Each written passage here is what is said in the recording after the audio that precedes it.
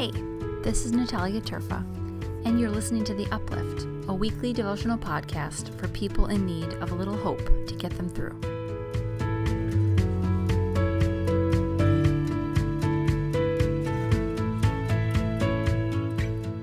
Hey, Uplifters. Our verse this week continues in Psalm 23, verses 2 and the beginning of verse 3. God makes me lie down in green pastures. God leads me beside still waters. Okay, so we're back in Psalm 23, building off of last week where God is moving us and guiding us. Remember God as an action and not a noun. And then these two verses, if we build off of that idea, these two verses are even better. And I already really like them. This is the part of this psalm that I've always been drawn to. Maybe it's because of my stage of life, but I'm always tired. So a lie down by the water somewhere sounds pretty great, actually.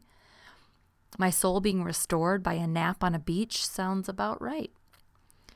But in these two verses, we're letting God shepherd us where God thinks we need to go, to take care of our needs. And where does God lead us? To a green pasture to rest, to soul restoration. I think when we shepherd ourselves, when we do it all on our own, we feel the opposite of restored.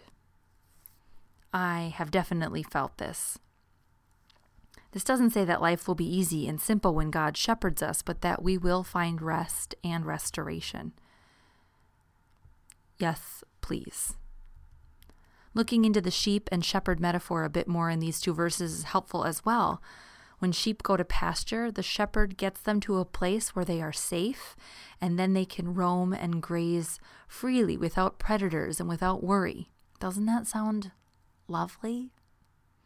This image that is painted here is just chock full of abundance, green pastures, still waters, plenty to eat and drink if you are a little sheep. I've often wondered what the significance of still water is for this verse. Why not a stream, right? Why not a river or a waterbed with currents or waves? Again, the Hebrew here is helpful because while still is a good translation, it can also mean quiet or tranquil.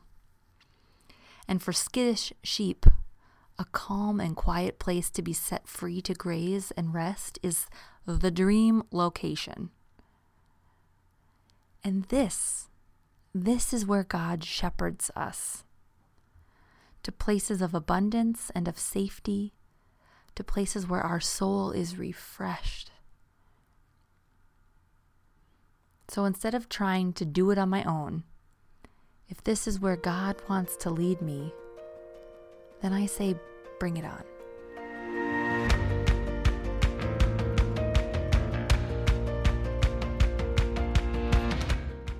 Uplift is written and recorded by me, Natalia Turfa.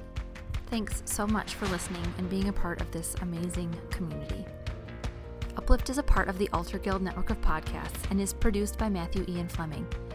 If you can take a moment to like and share and rate wherever you listen to podcasts, I would so appreciate it. It really helps. If you have a comment or a question, or you just want to talk about God or faith or life, you can connect with me anytime on Instagram, Facebook, and Twitter. And you can find more about me or the weekly Uplift at upliftlife.org.